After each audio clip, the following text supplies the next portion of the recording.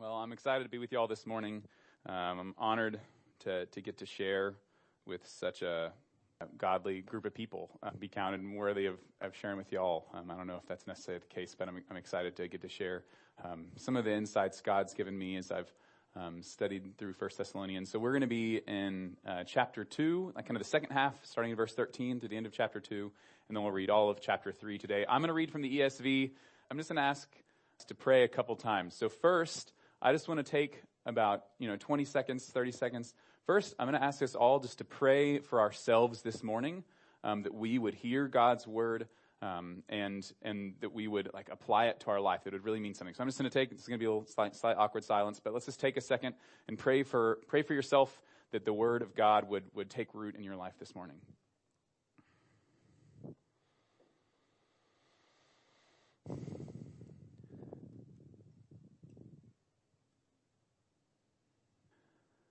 And then next, I'd actually ask if y'all would just take a second and you would just pray for me. I'm kind of nervous. I drank a little bit too much coffee this morning, so I'm kind of amped. But then I just want the word to be clear. So if you would just take a second and just pray for me that the word would make sense. And the last part of our message today is about our Christian fellowship. So I'd like you just to take a second and just pick one or two people in this room right now in our body. We're here to encourage each other, and let's just pray. Pick one or two people and just pray for them specifically. Something, if you know what's going on with them, great. If not, that's great too. But pray for somebody in this room that the word of God would dwell in richly this morning.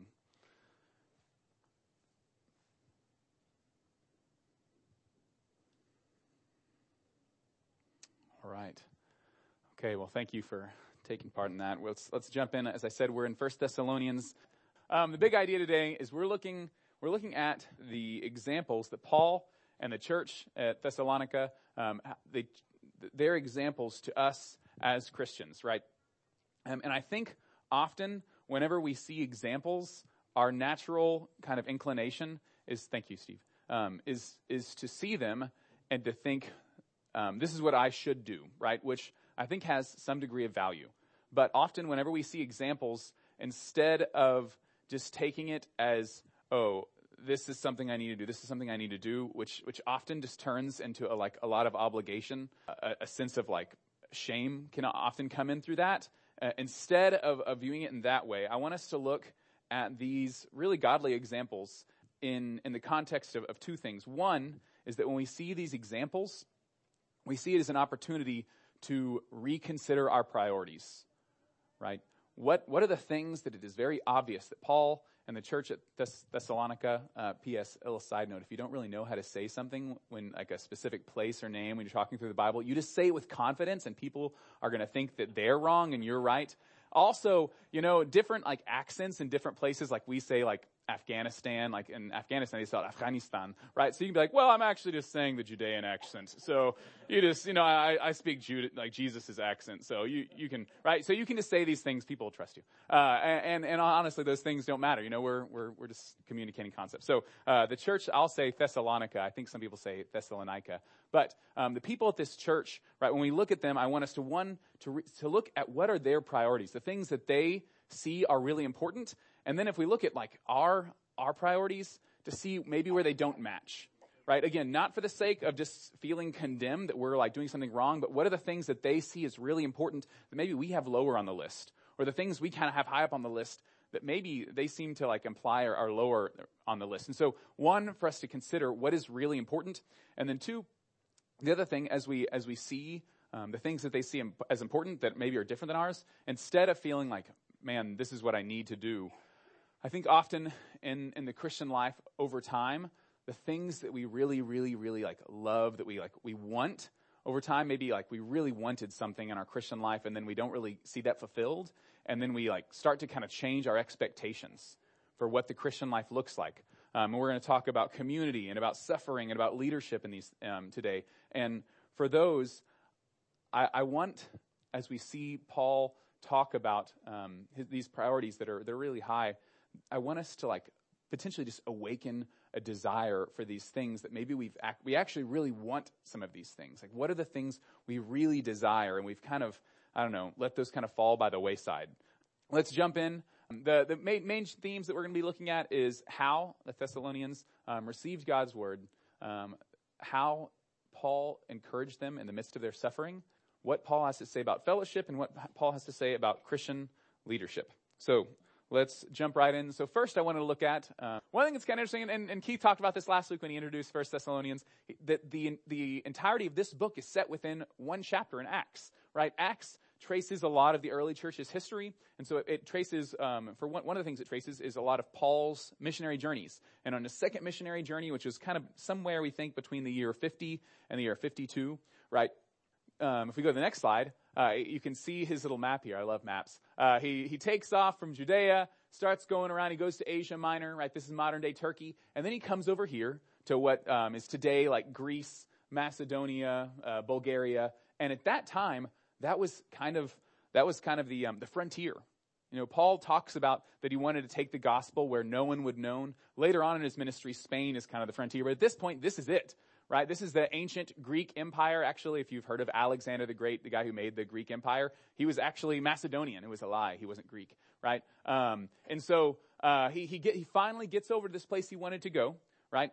And he goes to Philippi. He establishes the church at Philippi. Paul does, right? We get one of the, I think potentially one of the greatest of Paul's letter was the church at Philippi. Then he goes to Thessalonica, which is where we're at, right? Acts 17 starts with him going to that church. He shared the gospel there. He was there sometime around a month. It says he was there for, I think it was 3 or 4 Sabbaths, right? And it could have been slightly more, but it was somewhere around there. And then he gets chased out of town by the Jews. Right?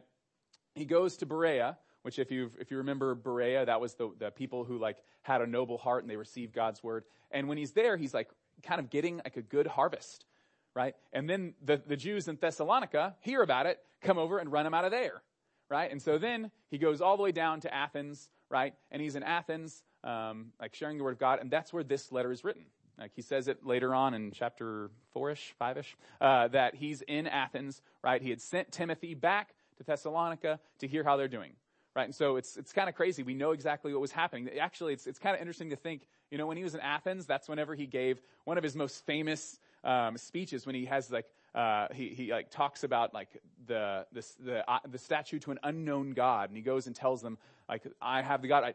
That could have been the same day he wrote this letter. Who knows, right? But it's just kind of interesting. You kind of know what's going on in Paul's life when he wrote this letter. And a lot of the letter is Paul encouraging the Thessalonians because they've experienced extreme persecution, right? Paul had this extreme persecution in Thessalonica, so he's I know if I did, y'all are too, right? And he knows, because he had kind of had one or two little interactions with people sending letters, that they've gone through a lot. And Paul's not crazy to say that they maybe have turned from their faith. We know there was a number of people throughout Paul's ministry who turned away. At one point he talks about Demas, Hymenaeus, these different guys who had been faithfully serving God, and then they recanted and turned away. And the church at Galatians, Paul, in his letter to them, he says you've turned to a foreign gospel. So yeah, it's interesting. He has a reason to potentially be afraid for them, right? Because he's experienced this before. He's experienced people turning back through suffering. And we know when Jesus talked about the parable of the sower, that sometimes the seed falls on the road, and initially there's a response to God, but because it doesn't have roots, the persecution comes, and that seed is wiped out. So anyways, let's jump into it. We're going to read a couple different sections, but this first section is really short, so this is the easy part. So verse 13, it says, "And we also thank God continually, because when you received the word of God, which you heard from us, you accepted it not as a human word, but as it actually is, the word of God, which is indeed at work in you who believe." First off, I just think, man, wouldn't that be the coolest thing if that is your legacy for all of time? That's the legacy of the Thessalonians, is that they received the word of God, they took it seriously, and it's at work at them. How many of y'all, you would love that is what's said about you, maybe on your tombstone? Michael Kirshner accepted the word of God as it was, and it was at work at him, right? That would be one of the coolest things. That's really cool that Paul says that about them. But it's interesting, we don't know exactly why they really trusted what Paul said. In Acts, it says that he reasoned with them and showed them how the Christ had to suffer. He reasoned with them from the Old Testament, right? And then in 1 Thessalonians 1, he mentions that he came with power. So it involves maybe something miraculous happened. We don't know exactly. But he's not here referring to the fact that that they believed, right? That they believed. He actually, as we go on to reading, he right after this, and I don't go to the next slide. Right after this, the reason he's saying this is because they were willing to suffer, right? And so the willing to go through trials and suffer for God are the proof that they believed, right? You can go to the next slide. So one quote I really like, this is Tony Evans. Oh, it kind of changed things. So it says, to fear God means to take God seriously as opposed to casually, right? To fear God means to take God and his word seriously as opposed to casually. And I think a lot of times we can hear God's word and we say, oh yeah, that's good. And then we go on and we it doesn't really produce any fruit in us, right? And I think the proof that these Thessalonians really took God seriously, or they really accepted the word, was that they were able and willing to be persecuted for that word. So let's jump in though, because I think this next section is the section that has potentially the most meat to it. No, it didn't work still. Can you go to the next slide for me? So we're gonna read kind of a longer section, and then we'll come back and talk to it. So we'll start here in verse 14.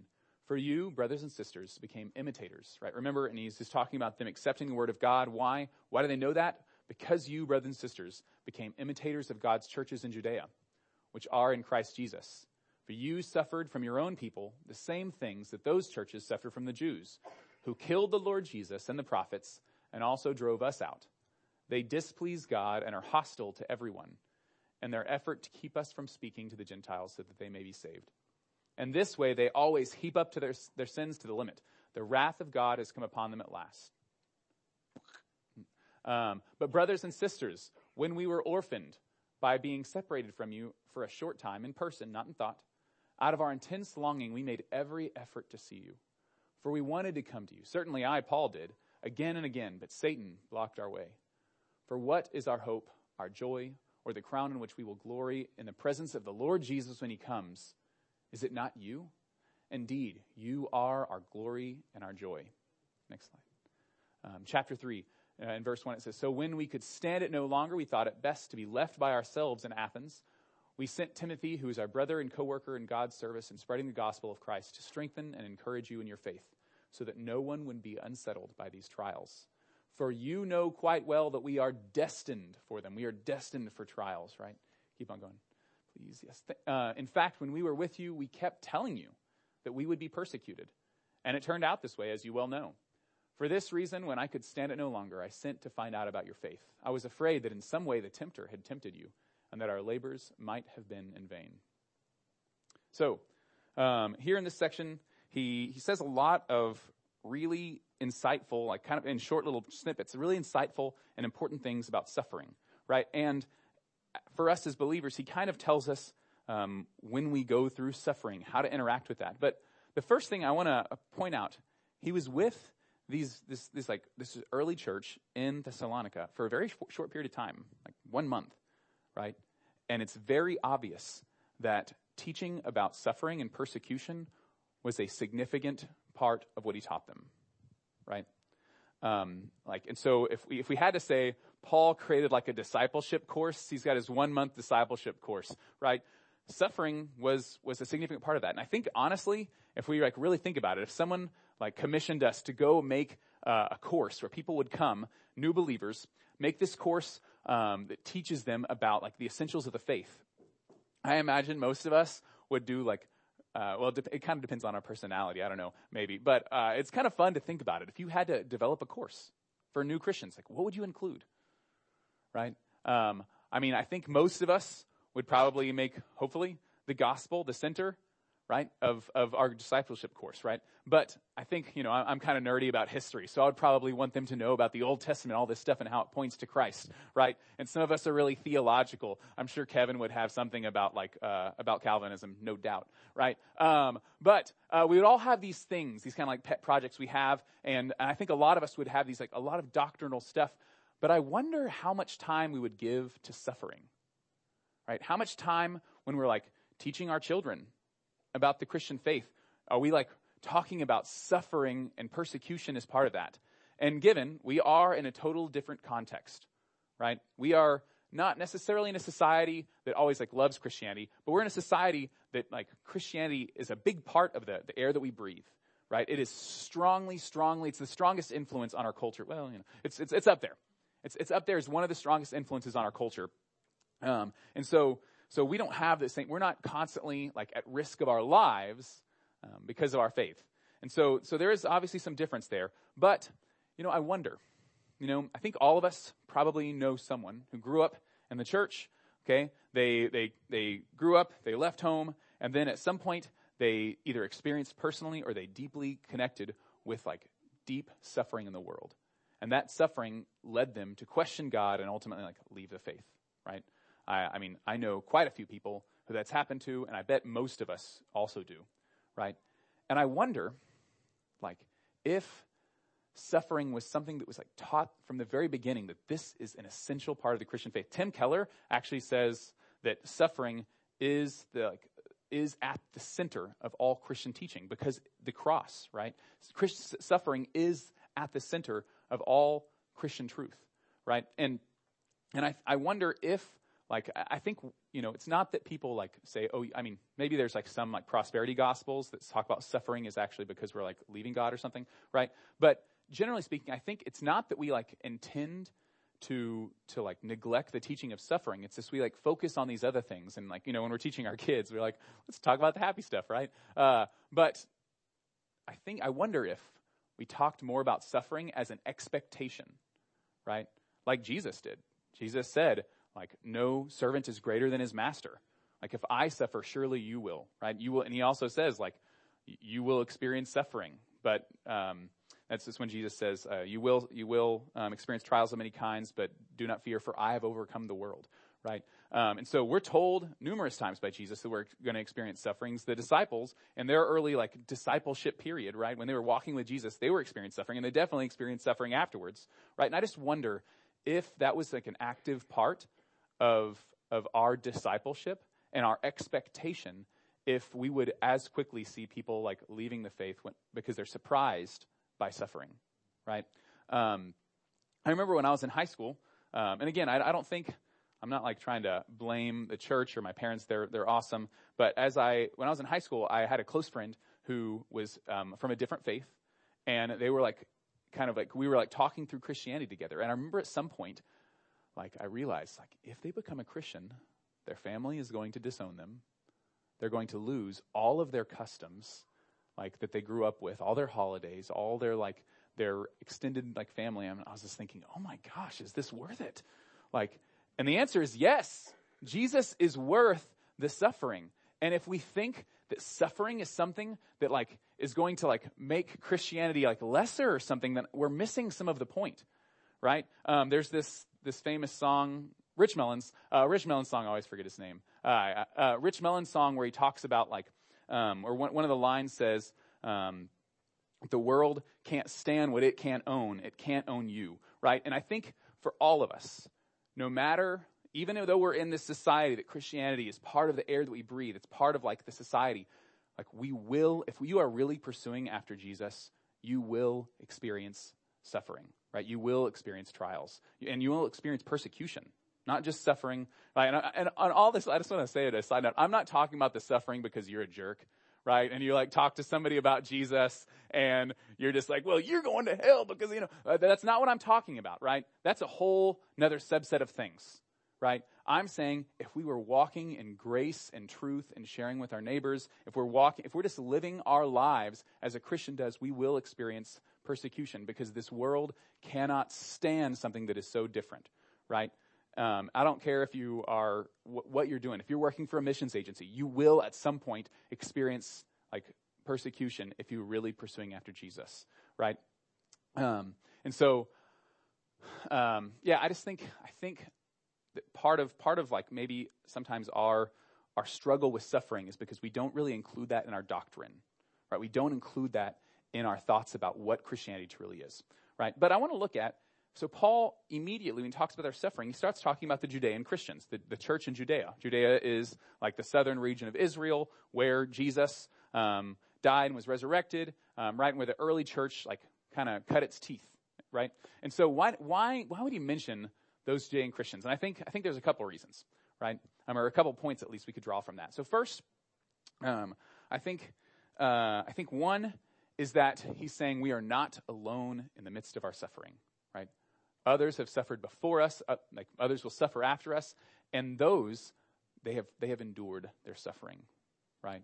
And if they have gotten through their suffering, surely we can endure our suffering, right? And so one is just this like very practical comfort, like what you've experienced, like others have experienced, and they got through it, so you can, right? So that's one.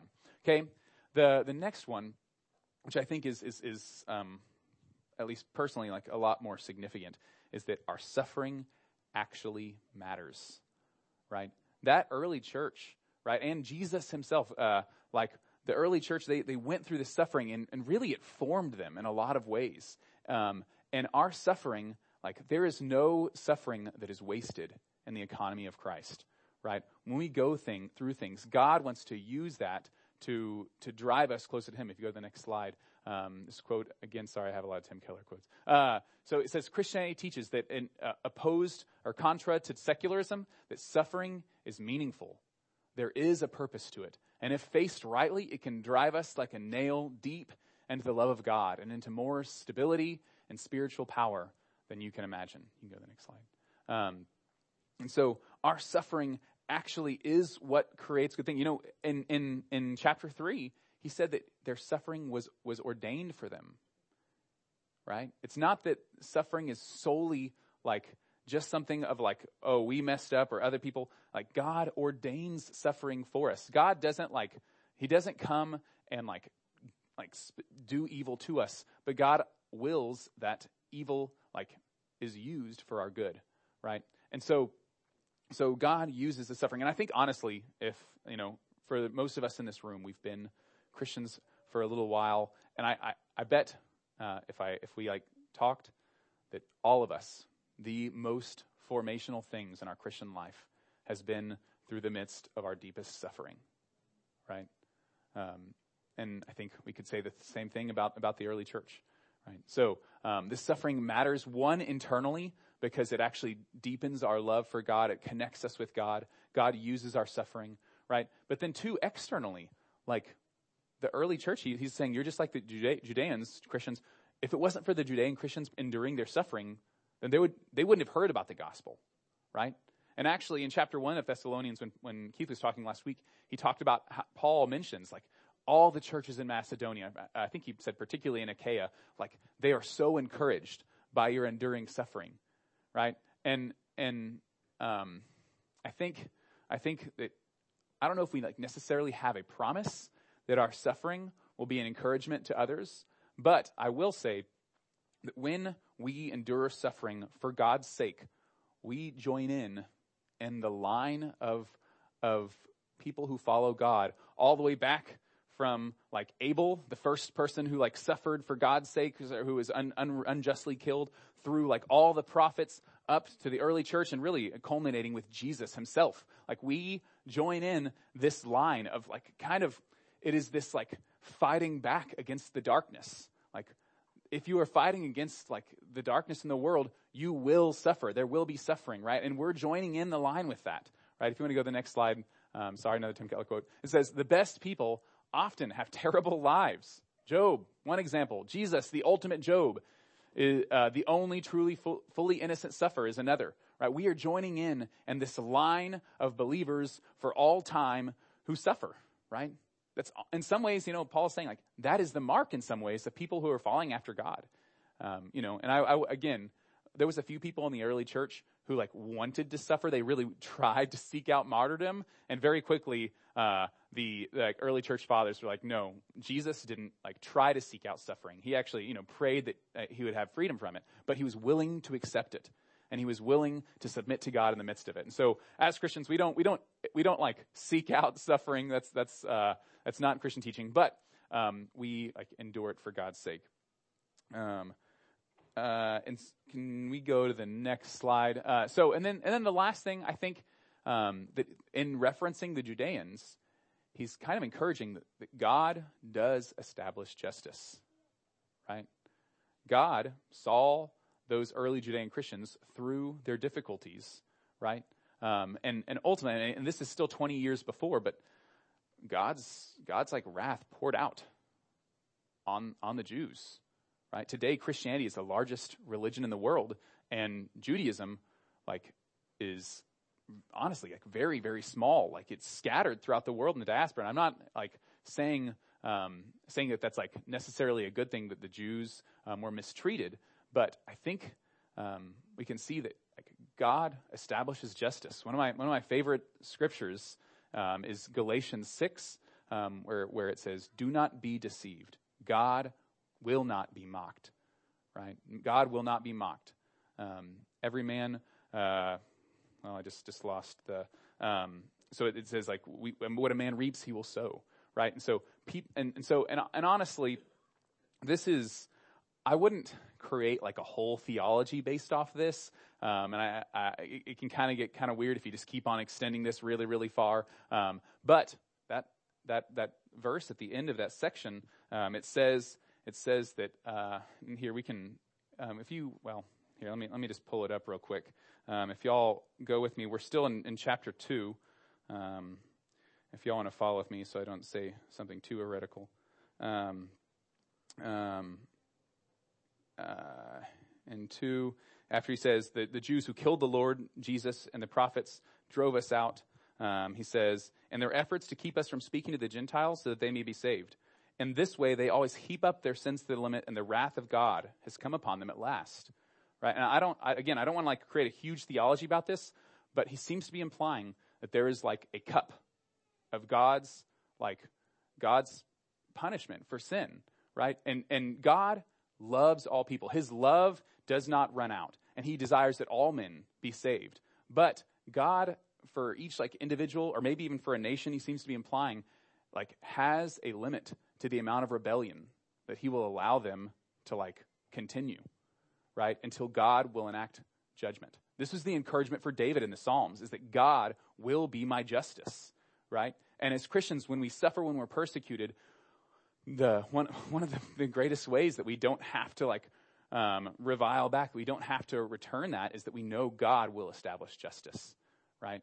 And we know God did establish justice. And so I don't want to go too far in that and say, well, every single time something bad happens to them, that means God is giving out justice, because we know that's not necessarily the case. But God does do that, right? And I will say that, I'll just add too that, sometimes there's like a nation or a person who it might seem as though they're like doing great, but maybe God actually already did establish his justice. A flower, the second it's cut, it dies, but it still can look beautiful for a while, right? And so I just think, again, I don't want to go down that path too far, but I do just want to encourage us that there's like something to be sober-minded about here, right? To consider that God will bring about justice. And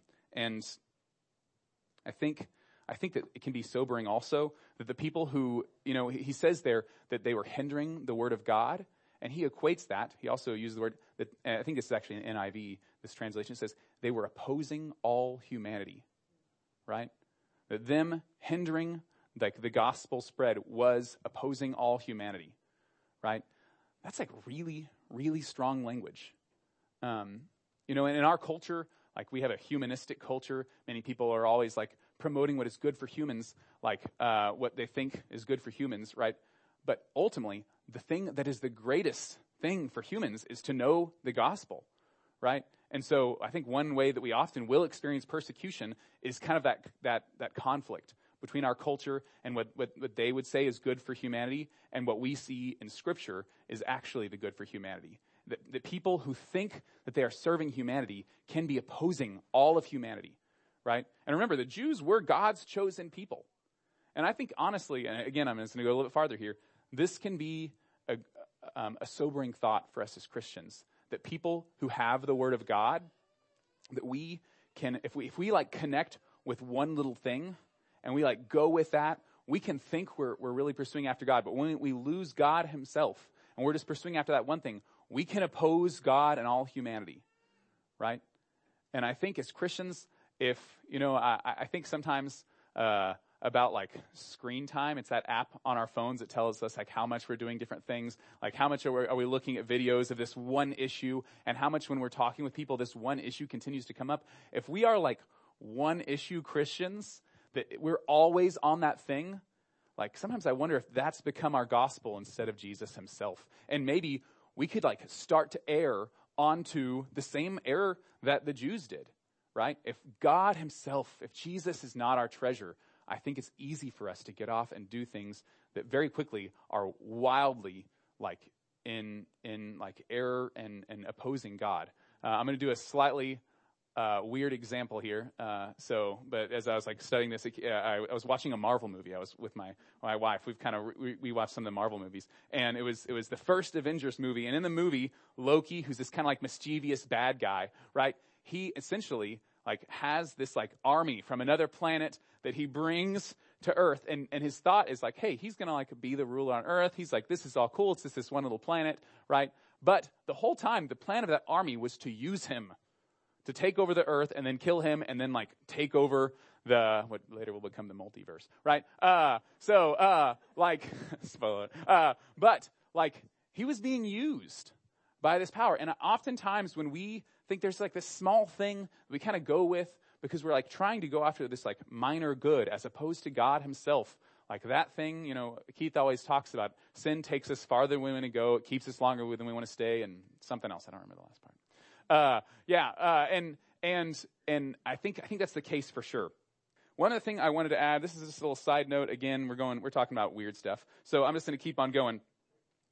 Here, twice, Paul mentions Satan and the deceiver. But we know from a couple different things that most of the Christians in Thessalonica were Gentiles, who Gentiles don't really necessarily have a concept of Satan. They have Hades, or Jupiter. They have Hades, but it's not quite the same in like Greek and Roman like mythology as it is in Christianity. And so it is obvious that in Paul's 1-month discipleship course that he talked to them potentially extensively about Satan as well. And again, I wonder in our little like discipleship course that we create in our minds, like what are the most important things? I wonder how much we would talk about that. In our culture, Satan isn't like a really popular thing to talk about, but Paul saw it as important enough to like address so that he could just kind of drop this and people knew exactly what he's talking about. Jesus affirms the reality of Satan and hell, right? And so if we're like going to believe the Bible, then we should do that too. And so, Paul also talks about that our battle is not against the powers of this world, like not against flesh and blood, but against the rulers and the authorities in heavenly places, right? And so our battle is not against people. It is against Satan and his forces, right? And so, again, I just wonder if we like, again, and I think we always like don't want to be those like crazy church or those crazy people who talk about Satan more than they talk about Jesus. And so we go the other extreme and we like don't talk about Satan almost at all, right? And again, I think it's like not super popular in our culture. If you go to the next slide, there's this C.S. Lewis quote. So C.S. Lewis quote, redoing things, but it says there are two equal and opposite errors in which our race can fall about the devils. One is to disbelieve in their existence, and the other is to believe and feel an excessive, unhealthy interest in them, right? And I think that an understanding of Satan and his role in the world is at least according to Paul, pretty important to understanding of how to like interact with the world. Suffering. So we're gonna do a teacher technique. This is called the make sure people are awake technique. So I'm gonna read through a section, okay? And every time you hear Paul say something that's like really strong language, really passionate or emotional language, I just want you to raise your hand. okay? And the winner gets a gold star, right? I don't actually have a gold star. But I just want you to like raise your hand. As I was reading through this passage, I was like, man, this guy is intense, right? And so every time you hear him say some of those things, I just want you to raise your hand, okay? And then so we're going to read this. So, okay, so if you go to the next slide, I'll read this to us. I'll try to limit my emphasis to give away the answer. So it says, but brothers and sisters, when we were orphaned by being, thank you, somebody got it. Yeah, orphaned, that's strong language, right? Orphaned by being separated from you for a short time in person, not in thought. Out of our intense longing, there we go, we made every effort to see you, but we wanted to come to you. Certainly I, Paul, did again and again, but Satan blocked our way. For what is our hope, our joy, or the crown in which we will glory in the presence of our Lord when he comes? Is it not you? Indeed, you are our glory and joy. Remember, he knew these people for 1 month, right? You are glory. And it kind of reminds me, one time I had a roommate who came home and he's like, today I met my wife. You know, it's like, didn't you just meet this person? Right? But like, you're my glory and joy. And it's like, wait, this is one. Okay, sorry, next slide. Chapter 3. So when we could stand it no longer, there we go. We thought it best to be left by ourselves in Athens. We sent Timothy, who is our brother and co-worker in God's service and spreading the gospel of Christ to strengthen and encourage you in your faith, so that no one would be unsettled by these trials. For you know quite well that we are destined for them. Okay, next slide. So in fact, when we were with you, we kept telling you would be persecuted. And it turned out that way, as you well know. For this reason, when I could stand it no longer, I sent to find out about your faith. I was afraid that in some way the tempter had tempted you and that our labors might have been in vain. But Timothy has just now come to us from you and has brought good news about your faith and love. He has told us that you always have pleasant memories of us and that you long to see us just as we also long to see you. Therefore, brothers and sisters, sorry, these hands are kind of fun. Sisters, in all our distress and persecution, we were encouraged about you because of your faith. For now we really live, since you are standing firm in the Lord. Okay. How can we thank God enough for you in return for all the joy we have in the presence of our God because of you?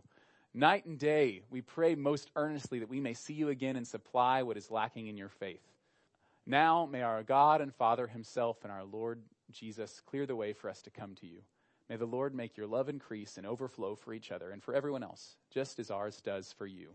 May he strengthen your heart so that you will be blameless and holy in the presence of our God and Father when our Lord Jesus comes with all his holy ones. I saw a lot of hands. I think a few people were just having fun by the end there. I don't know. But like, anybody keep count of how many times you raised your hand? No? Yes? 10? Yeah, I think double digits is not unreasonable, right? And we could either just say like Paul is like super intense, which he was, right? Or I wonder though if we can like say that and kind of cop out or miss out on potentially something else that's really important, right? Let's just go back over a couple of them. And these are just a few of them, right? Strong language. He said that he was orphaned from you, right? Implying that he was like ripped from his mother's arms, right? Like a baby, right? He has intense longing. You are our joy and crown. For now we really live if you are standing fast in the Lord, right? Implying he's not living unless they like are standing in the Lord. And when we could stand it no longer, we sent Timothy. Night and day we pray most earnestly, right? And right after night and day we pray most earnestly. I think it's really interesting. He's like, we pray most earnestly that we could be an encouragement to your faith. How many of y'all, when you think about your, like, the thing you would most want to do, I think about, like, what do I get to do on my birthday when I get to decide? I'm like, oh, man, I want to go out to eat at this place. I want to watch, like, this, like, movie or something. Like, he's like, if I could do anything in the world, I would just love to encourage your faith, right? How many of us is that our reality, right? And again, if what I'm about to say isn't you, then you can just kind of set this aside. Again, this isn't meant to be something that brings shame in us. But when I hear this, like there was a time early on when I was a Christian when, man, I desired this like deep, deep community where I was intimately connected with people, right? With other believers. And we were like actively like sharing our faith. We were encouraging each other. We had accountability. I mean, if any of you have ever been like on a mission trip, it's like that thing, right? That we are like deeply connected with each other and encouraging one another. But like over time in our like individualistic society, like particularly here during COVID when we've like been separated, it kind of falls by the wayside. And I think like I just want to encourage us that if that is something you desire, like that, it can be done. right? It can be done. That like, and I think about how much I like failed at this. Andrew and Amanda were just like, they had some people over to their house and they were encouraging like them, like they were talking to them about Christ. Like, and man, I just wish that like I had like Paul's response to that is, man, he can't wait. He can't wait but pick up his phone to call them to see how it went. Right? David and Flora hosted like this international student like ministry night, right? And my response was like, oh, my daughter's like being really complainy, so I'm going to skip out, right? But Paul's response is like, oh man, there's nothing else in this world that I would rather do than be there and like encourage you in your faith and help others to know God, right? And I just wonder what. Like, again, if this isn't like something you're like, man, I would really like to do that, right? Then just put this aside. Maybe you can like use it as a question of your priorities or something like that. But a lot of us, I think we really want that. But we've gotten to the habit of not doing that. And maybe we'll like one day we're like, well, maybe I should just. But when we come to church, is our main goal to see like, to be encouraged ourselves or to be like used to encourage other people?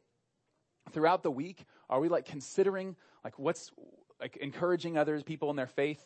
And again, I think this can really quickly get to like shame because we're not doing that stuff. But I think a lot of us have a desire for that deep community, right? Where we are like involved in that. And so I just want to encourage us. Paul lived in that, right? And part of that is being really vulnerable with others.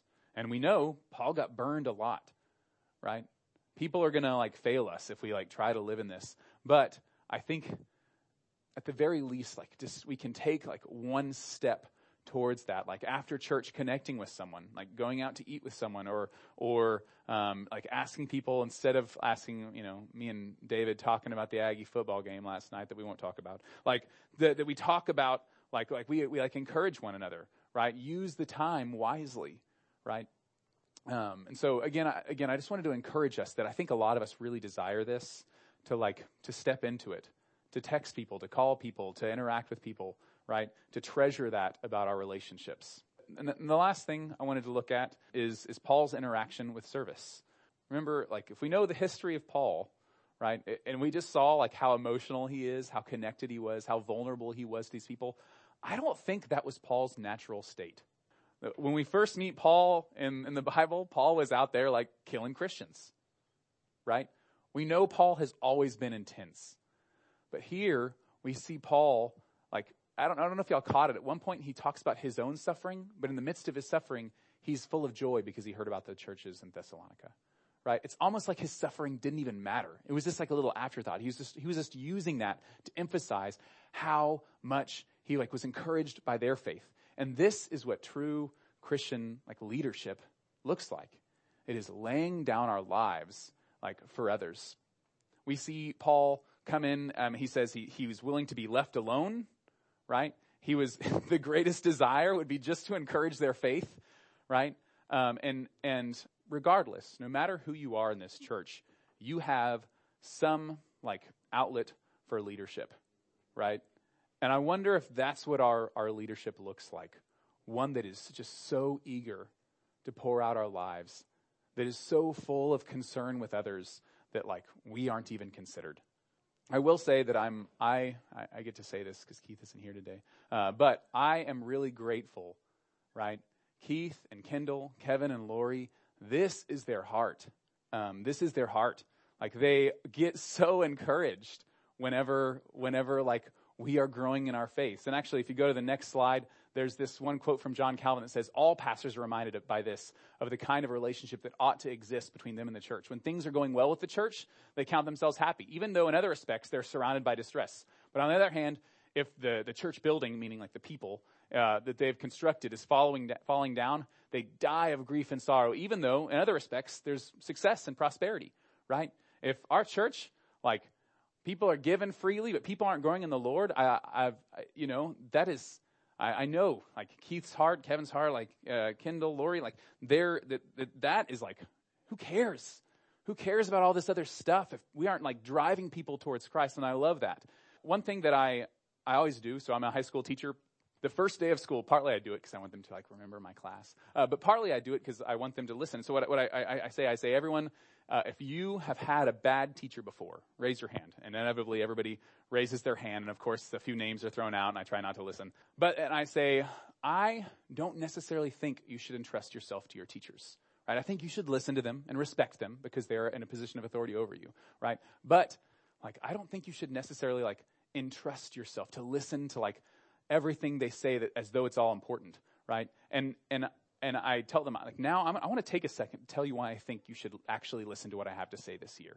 And I go on, and I tell them about like all the different books I've read, the trainings I've been to, like all the preparation I do to make sure I am like learned in the content that they have to have. I try to like throw in little things about like how my students have performed in the past, showing maybe that I have some level of competency, right? And all of that is, I'm trying to establish a level of authority that comes from my expertise, right? And all of them are like, oh, that's going to go with this guy, read whole books, right? But then I say, that is like one side of authority.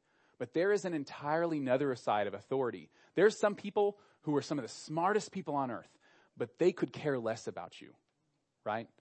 There's a whole nother level of authority that we can give people because they are willing to sacrifice for us. And I like go on to tell students about how I, like as their teacher, will do whatever I can to like help them. I will stay up late to make sure I'm prepared for lessons. I will like stay after school. I will stay before school. And like that is the heart. And I think here at City Church Garland, like that is the leadership that we have. And ultimately, like for City Church Garland, hopefully for me, definitely for Paul, that all goes back to Christ. Christ has those two measures of authority. He is the expert, like he is the Word of God who is currently like sustaining every single atom in the world, but he is also the servant leader who like gave up his position so that he would come to earth, like be broken for us so that we would know him, right? And he is worthy of our submission because of that, right? And so I think we see that in Paul, right? We see that as he interacts, and I just wonder how much that is our attitude. You know, particularly we have a lot of families in this church. How much, even myself, when we interact with our children, when we interact with any sphere of influence we have, that our attitude is that of like serving them, not just serving them to like make sure that they like, I don't know, are having fun that day or something like that, but serving them that they would like know and treasure Christ, right? That they would grow in their faiths, right? Again, I don't want to. Well, I think maybe the best application here is just to ask a couple questions. And as a teacher, I will like say statistics show that if you like try to answer all 4 questions and really go in depth, you're probably going to forget them all. So I would encourage you, just pick one, maybe 2. And then this week, as you are like having time with the Lord or maybe driving or something, like just reflect on one of these questions and ask God, like, where am I at with this? Like take some inventory. Okay, so the first one, do we listen to God's word as though God is speaking to us, right? Do we take God's word seriously, right? Do we think about just what's on this world, or do we really like consider all of eternity? I recently, there was like this like new little movie that came out about C.S. Lewis, his like how he came to the Lord, and in it he like kind of shared this quote about like how most people, like we just think about this world, but if we really are immortal souls, right? Our souls live on forever. Like this world is just such a tiny sliver of reality, right? And we take this world so seriously, but compared to everything else, it's just so minor, right? Do we really listen to God's word as though it is eternal, right? Or do we mostly live for this world as though this is all there is, right? 2, do we embrace suffering for God's sake, right? Do we embrace suffering? Do we submit in the midst of our suffering? Do we allow ourselves to be used, to be molded through suffering, right? Do we trust that God is working in our suffering, right? That God has ordained suffering for us and it's for our good? Do we trust that God is a good father, right? And do we trust that God is going to like establish justice and we allow him to do that instead of us establishing justice ourselves, right? 3, do we love, serve, and need people in the church? That word need can feel like kind of like icky sometimes, like that we're like so vulnerable, like neediness. Who likes needy people, right? But to some degree, I'm pretty sure Paul, when he said, "You are our life," right? I'm sure he had a slight degree of neediness, right? And I think if we're unwilling to need others, to really rely on others, I would argue maybe there's some pride there. I know at one point I was talking to Steve, and he was talking about he had gone through this long time. Sorry if I'm saying this, Steve. Where he felt like he could kind of do everything himself. He didn't need others, right? And then he finally gave that up to the Lord, and his relationship with his family and his wife grew so much because of admitting and living in that degree of interdependence and need for one another, right? And that's what we have in the church. And then last is your authority fueled by a desire to serve and see others grow in Christ. Are we pouring out our lives for others, and not just for others to have fun or enjoy life, but that we would pour out our lives that others would know Christ, right? So I'm going to pray, and then we'll be done. Jesus, God, we confess, God, that our ways are not your ways. Your thoughts are higher than our thoughts. Your ways are higher than our ways, God. And we don't have everything down. We don't have everything right, God. We don't have our priorities all in the right place, Lord. And I ask that you would come and help us to reorder things rightly, Jesus. Not just because it's right, not just because we should, God, but because we deeply desire to submit our lives to you, because we know that your way is better than our way, God. Help us to reorient those things, the right level of what's the most important, right? God, we desire for deeper connection with you, with others, Lord. And we ask that you would use your word to come and minister to us, Lord, that we would be your people on this earth, God. We pray that this church, we would be your people here, God.